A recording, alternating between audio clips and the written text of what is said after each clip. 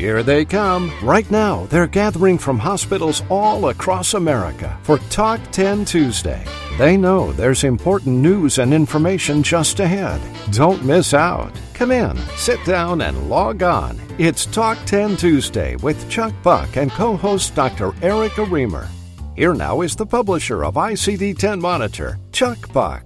Thank you, Clark Anthony. Hello, everyone, and welcome to the 327th edition of Talk 10 Tuesday, and brought to you today by AHIMA, the American Health Information Management Association. And joining me this morning as my co-host is the very popular Dr. Erica Remer. Dr. Remer is the founder and the president of Erica Remer MD Incorporated. Good morning, Erica. Welcome back. You've been missed. Oh, good morning, Chuck, and hello, everyone. I missed you, too. Thank you very much. This morning, our lead story is about the recent release of the ICD-10 PCS code files. There's lots of information in those files. Indeed, there is. And reporting our lead story this morning is the past president of the California Health Information Management Association. That's Gloria Ann Bryant. Another story we're continuing to report on is the social determinants of health. Indeed. Joining us this morning to report on the social determinants of health is one of the leading subject matter experts, Ellen Fink-Samnick. And you also have a report today on a very, very serious subject. Yes, Laura Heyman and I will discuss the documentation of non-accidental trauma. Ooh, looking forward to that. We have much news to report this morning, and we begin with Sherry Dunford. Sherry's at the Talk 10 Tuesday News Desk. The Talk 10 Tuesday News Desk is sponsored by ICD University, inviting you to register for a webcast with Dr. Erica Remer on myocardial infarctions, Wednesday, June 20th at 1:30 p.m. Eastern. Here now is Sherry Dunford. Thank you, Chuck. Well, as you know, billions of electronic transactions based on X12 standards are utilized daily across industries such as supply chain, transportation, government, and, of course, our healthcare. So the work that's being done here at X12 meeting is extremely important. There are over 300 people in attendance here in Jacksonville at the Hyatt Riverfront, where meetings will be going on until Thursday. And on any given day, there will be 30 to 35 work group meetings underway. For example, yesterday, the Claims Encounter and Attachment Work Group meeting was held.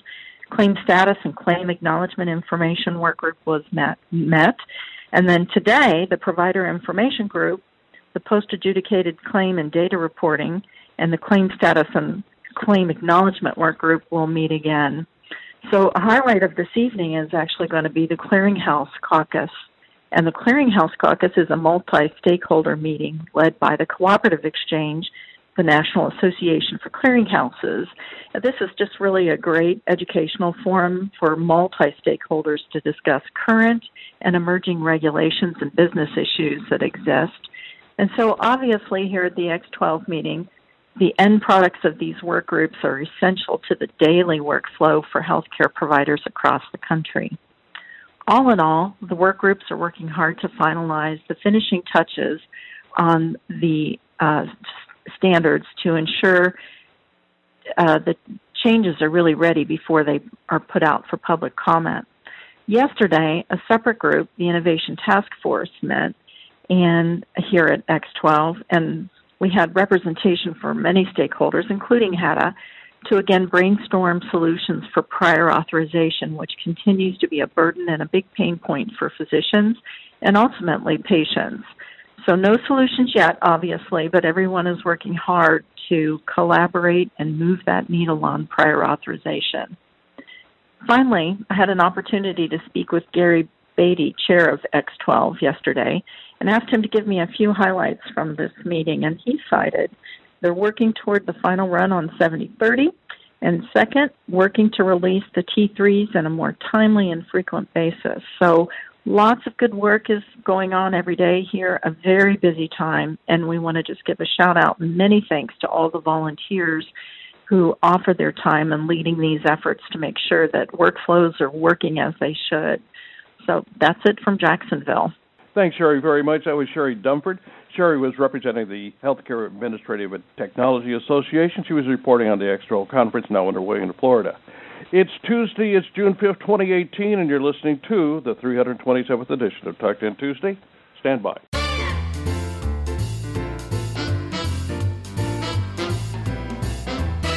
Talk 10 Tuesday is brought to you today by AHIMA, the American Health Information Association.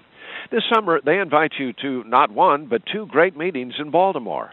Attend the CDI Summit, the premier industry event of the year, August 6th and 7th, to hear the nation's leading CDI experts speak about the challenges and successes affecting the CDI industry. Then stay for the CDI Academy, August 8th through 10th, to learn ways to develop and enhance your existing CDI program. And now, for a limited time, when you register for both the CDI Summit and CDI Academy, you'll receive two meetings for the price of one. But hurry, this offer ends today, June 5th. Visit ahima.org/CDI combo to register. Thank you, Clark Anthony. This morning, our lead story is about the recently released ICD-10 PCS code files. With more details, here is the past president of the California Health Information Association, Glorianne Bryant. Good morning, Glorianne. Good morning. Thank you, Chuck. Good morning to everyone out there. I'm here in San Diego at the California Health Information Association annual conference, a great event to attend. But I want to share with you that the ICD-10 PCS Procedure Coding System 2019 files were released in late May, as you just mentioned, and we're all pleased to have the information well in advance of the October 1st implementation date. The full effective date of the new ICD-10 PCS codes and their changes is for discharges, hospital inpatient discharges, occurring from October 1st, 2018 to September 30th, 2019. This means for fiscal year 2019, there are 392 new PCS codes, 8 revised code title, and 216 deleted PCS codes. That brings the total to 78,881 PCS codes for 2019. Now, the release files include the official ICD-10 PCS coding guidelines, which contains one new guideline and a few minor revisions of changes. That new guideline is B3.17, and this was added in response to public comment. The guideline is regarding transfer procedures using multiple tissue layers. Part of it states that the root operation transfer contains qualifiers that can be used to specifically when a transfer flap is composed of more than one tissue layer, such as a musculocutaneous flap. And you have to read the full guidance because I'm not going to read that here for you today. Also, we have some revised guidance in A10 guideline, B3.7, and B6.1a. So take a peek at those. Those are important. They were a response to public comment and internal review. And then the files that we were mentioning contain also the summary list, which kind of tells you the total changes. And then there is tables and index file, the code files, which lists all the codes, and then a PCS order file, which is a long and abbreviated titles file, and an addendum file. And then last, they have a PCS conversion table file. So there's lots of files to download and look at. In preparing for the PCS changes, it will be important for your coding staff, coding auditors, and also even coding educators to review these changes very thoroughly. It might even be a good idea to discuss them with your department or your group company. And another best practice to do is to attend a formal webinar or seminar on the topic of the code changes in certain sections, as this can enhance one's preparedness and knowledge. I like it when we have case scenarios in our practice sessions so that we can really enhance our knowledge. Many HIM coding professional associations and companies offer these types of programs, so keep your eye out for these. I'm sure there's going to be lots of them available. I also like to research surgical procedures for some of these new codes, and you can do that by going out, of course, on the Internet online to gain greater knowledge and understanding of clinically the procedure and even get some images. This really helps boost your coding competency. Also, plan for a coding audit on ICD-10 PCS around a month maybe after the code changes, or within the first quarter at least, which would be October through December of 2018. And this would be done to validate coding accuracy, look for documentation issues, and educational opportunities. This is also, of course, true for ICD-10 CM, the diagnosis codes as well. And if you check my article in ICD-10 Monitor, you can obtain the link to the CMS.gov Medicare site for all these different files and information. And I hear the ICD-10 CM 2019 release should be out later this month. Thank you, Gloria Ann. That was very helpful. That was the past president of the California Health Information Association, Gloria Ann Bryant. Chuck? Thanks, Erica. And thank you very much, Gloria Ann. And by the way, you can read Gloria Ann's reporting of the new ICD-10 PCS code files at ICD-10monitor.com. Our Tuesday focus is on one of the hottest topics in healthcare, social determinants of health. To continue our coverage of this trending topic, here is one of the most recognized authorities on the subject, Ellen Fink-Samnick. Good morning, Ellen. Welcome to Talk 10 Tuesday. Good morning, Chuck. Thank you, and good morning, everybody. So here's the thing. The social determinants of health aren't new. They've been around for centuries. Social and environmental factors influence health outcomes with considerable evidence to validate this fact. However, the social determinants became one hot, sexy topic once they were associated with out-of-control healthcare costs and that R word, readmissions. In 2014, 77% of hospitals with the highest share of low-income patients were penalized for readmissions. This compared to 36% of facilities with the least poor patients. The social determinants are directly attributed to $1.7 trillion spent on 5% of the population. Now, focus on costs in the industry has been with us since the 1980s when the Social Security Act was amended to include those diagnostic-related groups, or DRGs, for all Medicare patients. But the culture of the healthcare industry changed forever, transitioning from one focused on care of the patient's health to that of managing the business of healthcare. Why is this important to coding? Well, coding is about costs and reimbursement, standard knowledge across every practice setting. Being able to validate the clinical rationale for treatment is written within the DNA of every healthcare professional, or at least should be. That documentation becomes the holy grail to code appropriately as well as achieve financial sustainability. Now, in the scope of the social determinants, using the ICD-10Z or stress codes are our mandate. 88 assignable codes from Z55 to 65 represent persons with potential health hazards related to socioeconomic and psychosocial circumstances, the non-clinical factors impacting health like homelessness, income, unemployment, literacy and education, social isolation, history of abuse and or family violence. Ron Hirsch and Diane Iverson wrote comprehensive articles for RAC Monitor and ICD-10 Monitor, respectively, on this topic. These codes are based on non-clinical documentation by case managers, social workers, and other team members. And when you consider the small role played by clinical factors in the risk of premature death, this becomes especially powerful. As little as 10% with other more pressing causes, 40% toward individual behavioral factors like treatment adherence, acceptance of the need for treatment, 30% for individual genetics, 20% for social and environmental factors. Lack of attention to the social determinants increases costs. Findings recently yielded a 10% cost reduction for patients successfully connected to social service programs compared to those who weren't. That's about $2,400 per person annually identified. Evidence shows how these programs improve community health and wellness for Medicare and Medicaid beneficiaries. Emerging resources and partnerships empower providers to better respond and manage the social needs of their patient populations.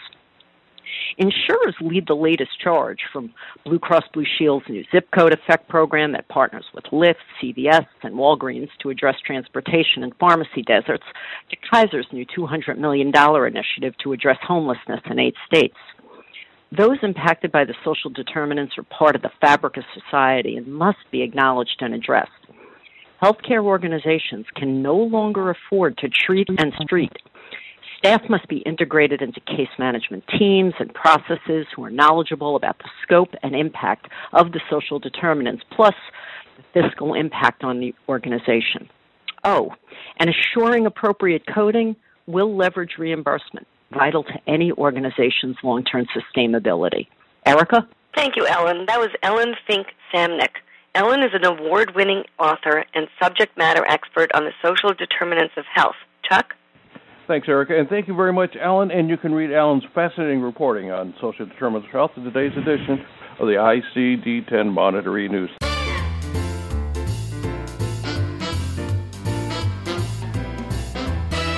This morning, our national spotlight is on the subject of non-accidental trauma, NAT, as it were known clinically, but historically we now call it child abuse. Here now is Laura Heyman. Laura is a clinical documentation integrity specialist at a major Midwest teaching facility, which is also a level 1 pediatric trauma center. Laura is also a registered nurse. Good morning, Laura, and welcome to the broadcast. So what's your experience with non-accidental trauma?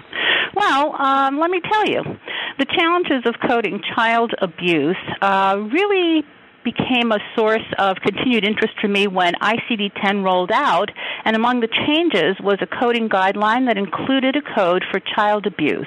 And anytime I say child abuse in the interest of time, I want you all to understand that I mean suspected or confirmed. Also, with that change came the guideline that child abuse would be the principal diagnosis, resulting in the correct DRG. My work at this particular hospital is reviewing the pediatric ICU records where the critical trauma patients are admitted, and unfortunately a certain percentage of those trauma patients are identified as non-accidental traumas, known by the acronym NAT. And NAT doesn't code to anything. When I encountered these NAT cases, I looked into what exactly does NAT mean. And in doing research, I found that it's used by practitioners as accepted verbiage for patients whose injuries were thought to be inflicted. In other words, suspected child abuse. Well, it bothered me that it was a euphemism, if you will, for a victimized child, and which made things even more confusing for me because at our facility, when a child is considered a NAT admission, there's a highly choreographed series of events that include a social work consult, an internal child protective services consult, a referral to government child welfare agencies, and a call to the authorities in the locale where the injury is thought to have occurred. It is a swift and precise response triggered for the sake of protecting and advocating for a child who is in need of safekeeping. And yet the documentation didn't take me to the correct code. So I thought I'd reach out to Dr. Reamer and fill her in on what I was looking at. Meanwhile, the pediatric team at our facility is a group of highly dedicated and very respected surgeons whose work for children is tireless. So I decided I would start by speaking with them and ask them why they were so liberal with the term NAT rather than documenting suspected child abuse. And the responses that I got were, 1, suspected child abuse is inflammatory, and 2, child abuse was a legal term, and they, as physicians, didn't want to be making any legal determinations.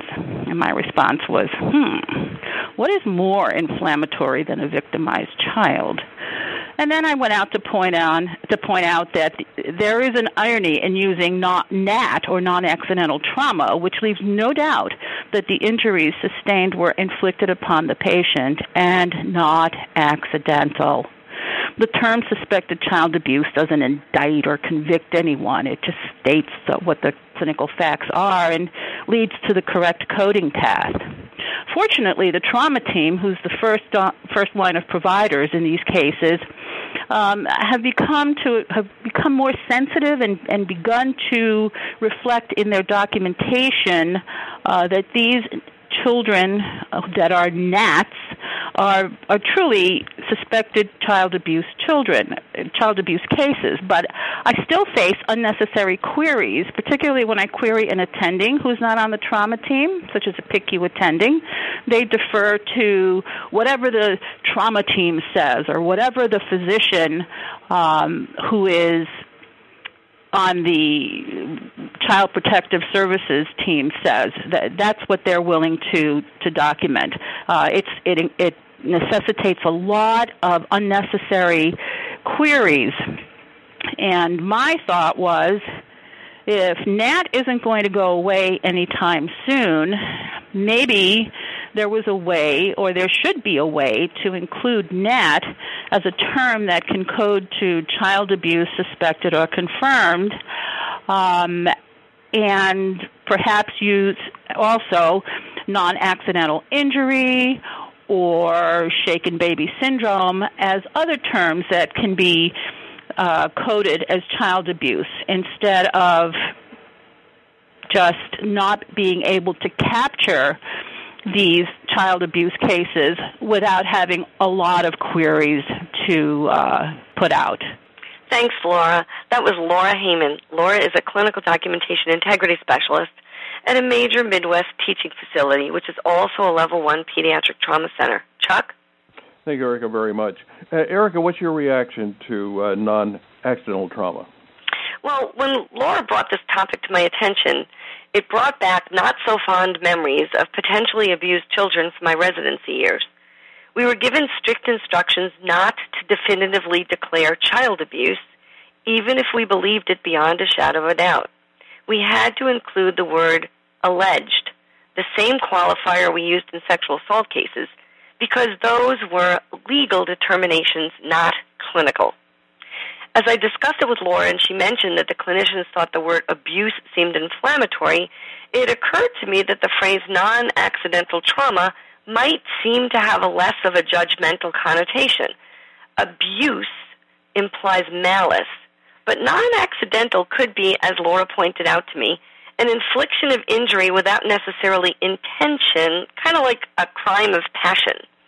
Perhaps that is why clinicians viewed NAT as a clinical diagnosis, but child abuse as an indictment.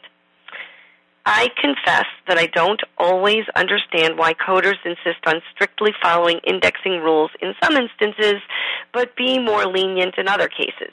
What I do know is that it is critical to get this particular condition identified and addressed. Obviously, you don't want to send a child back into an environment where he's endangered, and there is clear epidemiological and research benefit to picking up cases of abuse. So regardless of whether they call it abuse or NAT, providers should be encouraged to specify when it is suspected, because this does change the code. The provider doesn't have to explicitly document confirmed. The official guidelines take us there if they document abuse or neglect. Was I torturing the coders with the word alleged? I don't really see that it goes to suspected in the indexing. I imagine all uncertain diagnoses should actually land on suspected as opposed to confirmed. If it is ruled out, there's a Z04 encounter code which is used instead. And as Laura said, adult and child abuse must be sequenced first, defining the DRG. They even supersede external causes codes of terrorism. So when Laura brought this issue to my attention, I felt it was important enough to try to get this rectified. I sent an email to the CDC, which is the entity which modifies the ICD-10-CM code set through the Coordination and Maintenance Committee. The email is nchs-ICD-10-CM@cdc.gov. I was thrilled when Dr. David Berglund, the medical officer, promptly responded and recommended that we submit the issue to the coding clinic because he felt like it seemed like an important topic. So to remind you all of that process, it is optimal to supply examples after scrubbing them of PHI. You go to www.codingclinicadvisor.com. At the top, there are the do's and don'ts of submitting questions and the button for submission. You do not need to have a subscription to Coding Clinics to submit a question. You fill out the online form, attach the supplemental documents, and provide contact info. Even if a response takes quite some time, it is empowering to act on these coding issues, these coding clinical disconnects, rather than just griping about them. Hopefully, someday in the near future, NAT and non-accidental trauma will index to physical abuse. We'll let you know. Thanks, Erica, very much. I want to ask you about the conference you were at last week. You were at the Association of Clinical Documentation Improvement Specialists. What's some of the news coming out of that conference? Spring, the season of pollen and making annual conference rounds. So 2 weeks ago, I was absent from the Talk 10 Tuesdays to attend the Association of Clinical Documentation Improvement Specialists annual national conference, which was held in San Antonio. Last week, I was in Maine with my family. I flew in a day early to attend the advisory board planning session, and we had lively discussions about the trajectory of our organization. 3 points from that. 1, we are considering changing the I from improvement to stand for integrity. 2, we are trying to figure out how to recruit and appeal to new members. There are many more folks who do CDI activities than belong to ACDIS. It is a great venue to be connected and educated, and you should consider joining if you don't belong already. And 3, we discussed topics which are exploding in interest to our members, like outpatient CDI and HCC risk adjustment denials, and the intersection of CDI and medical necessity. I did not attend any pre-conference this year, but they always have some awesome offerings. And this year it was CDI Boot Camp, CCDS exam prep class, and physician advisor's role in CDI Boot Camp. The main conference opens with a welcome reception in the vendor area, which is packed with resources. And the theme of this conference was one thing. And it represented, if you were able to bring home one thing that you learned to share with your colleagues and implement with your team, it would all be worth it. Each morning there's a keynote speaker. Allison Massari was the last day's profoundly moving keynote speaker, recounting her tale of overcoming almost being burned alive in a horrific motor vehicle collision. She shared her experience with the healthcare system and delivered an inspiring message of compassion and resilience. The conference had 6 tracks: clinical and coding, management and leadership, quality and regulatory, expansion and innovation, outpatient CDI, and pediatrics. Sessions were identified as being basic, intermediate, or advanced.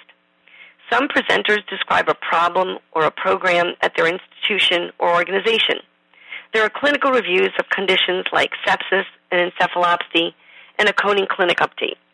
Denials has become a very popular topic. Kelly Scarepa and I co-presented on clinical validation to a packed room of over 600 people. Data analytics, risk adjustment methodologies, and outpatient CDI were prevalent. I really enjoyed CDI for acute inpatient rehab facilities by Anthony Nikwaku, especially because I knew nothing about the subject. It was fascinating because they use a completely different risk adjustment system. I also loved Lori Prescott's talk on how CDI managers can respond to other departments' requests for assistance. If you ever have a chance to hear her present, I strongly recommend it. She's a vast knowledge base and a fantastic presentation style. On Tuesday evening, there was a subsidized closing reception, which offered great food, and this conference is always an awesome opportunity to socialize and network with other professionals with a passion for CDI. But if you couldn't make it, ACDIS will be presenting a post-conference webinar series over the summer. Check out the website and join us. Speaking of joining me, on Thursday, I'm doing a webinar on myocardial infarctions, and you can do it live or on demand. Go to our website to sign up. Back to you, Chuck. Thank you very much, Erica. That's going to be a wrap for this edition. This is our 327th edition of Talk 10 Tuesday. And Erica and I want to thank our guests today for being with us, Gloria Ann Bryan, Terry Dunford, Laura Heyman, and our special guest, Alan Fink-Samnick. Thank you very much. Hope you're going to be joining me tomorrow for the Rose Dunn webcast. It's tomorrow on 8cc. It's coming your way at 1:30 p.m. Eastern. Until then, I'm Chuck Buck, speaking on behalf of Dr. Erica Remer and everyone here at Talk 10 Tuesday and ICD-10 Monitor. Have a great week, everyone. Talk 10 Tuesday is a production of ICD-10 Monitor.